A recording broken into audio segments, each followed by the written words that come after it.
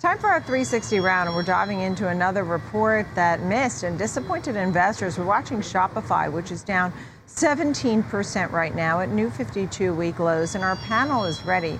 Sati Panigrahi is with us, Managing Director for Software Equity Research at Mizuho Americas. He has a neutral rating. Brett Sifling, the Director of Get Invested at Gerber Kawasaki Wealth Investment Management, likes this one. Buy for the long term.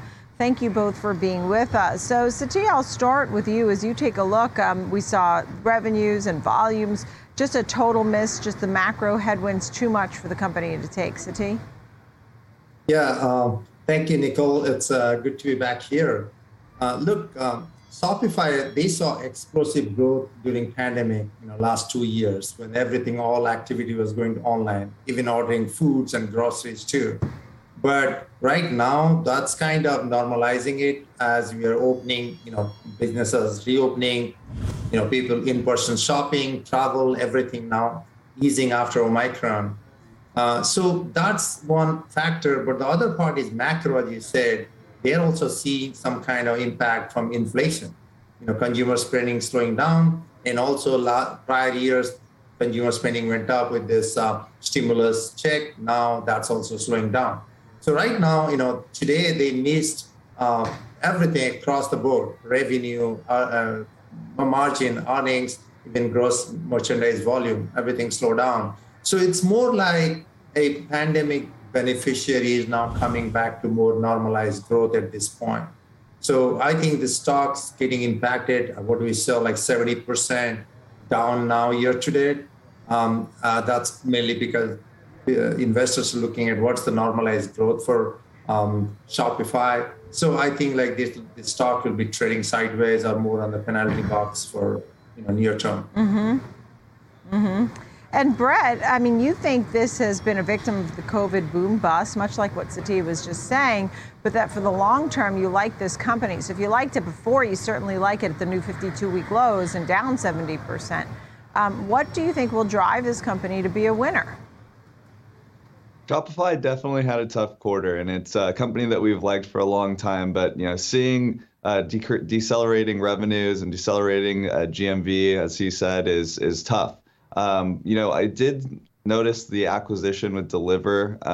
We do think that fulfillment is great for them long term to compete with Amazon and ultimately bring more merchants onto the platform, because that's their strongest sell is just that plug-in where people can go online, sell whatever they need to sell, and ultimately that's what made them the behemoth that they are.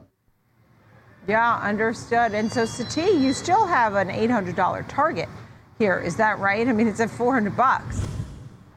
No, I mean, look, so that was definitely, you haven't updated our estimates yet post earnings. So I would say this company, I agree with the other panelists that Deliverr is another, I would say, incremental opportunity for them. They are trying to expand beyond providing an e-commerce platform. They are trying to extend solutions like fulfillment. That's, I think, it will be increasingly valuable. But we're yet to see that they're starting to invest on that. The Shopify fulfillment network now acquired Deliverr, so we have to see the integration and how that's coming along. Yeah. Well, Sati, let me ask you this. Are there other names in the group that you like, whether it's competitors or something similar? I mean, we're talking about Shopify here, but there's Amazon, there's JD.com, there's every single store that has an e-commerce branch like Walmart and Target. Is there something in the group that you do like, that you would say buy, Sati? No, I mean, at this point, in the e-commerce side, I cover whole SaaS sector. But I feel like e-commerce is one of the areas that was basically benefited during COVID, and we'll see some kind of pullback on that. So it'll be challenging for this whole e-commerce sector that I cover. But in my sector, I feel like back office spending is coming back. So all the those company, for example, Workday that offer HR and financials, and even Avalara, there are a few companies that I think will still benefit.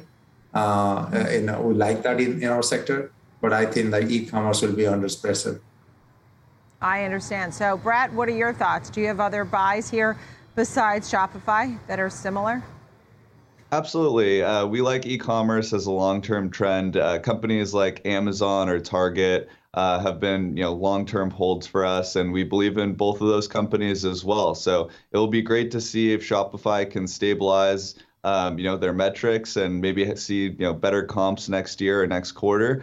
But ultimately, we do think that it's a cautious buy here, and we'll see what the future holds. Yeah, and Brett, I mean, ultimately, what are we thinking about the consumer? Because we have all of these names with down arrows from eBay to Etsy to Shopify. Expedia was lower. It's just that there's been a lot of pressure on what people are doing and how they're spending their money. Brett, final thought?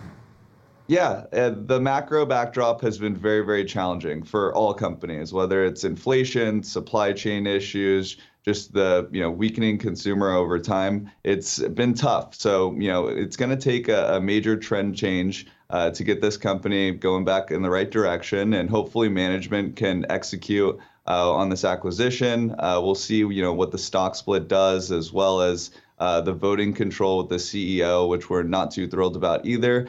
There's definitely a lot of crosswinds here, but ultimately it's a great company. Yeah, Sati, final quick thought when we talk about the split and the management, quickly. Sorry, could you repeat that? Well, I'm going to thank you both here because our time is up, and it was wonderful to see you both. Sati Panigrahi of Mizuho Americas, Brett Sifling of Gerber Kawasaki Wealth Investment Management. Thank you both very, very much for being with us today.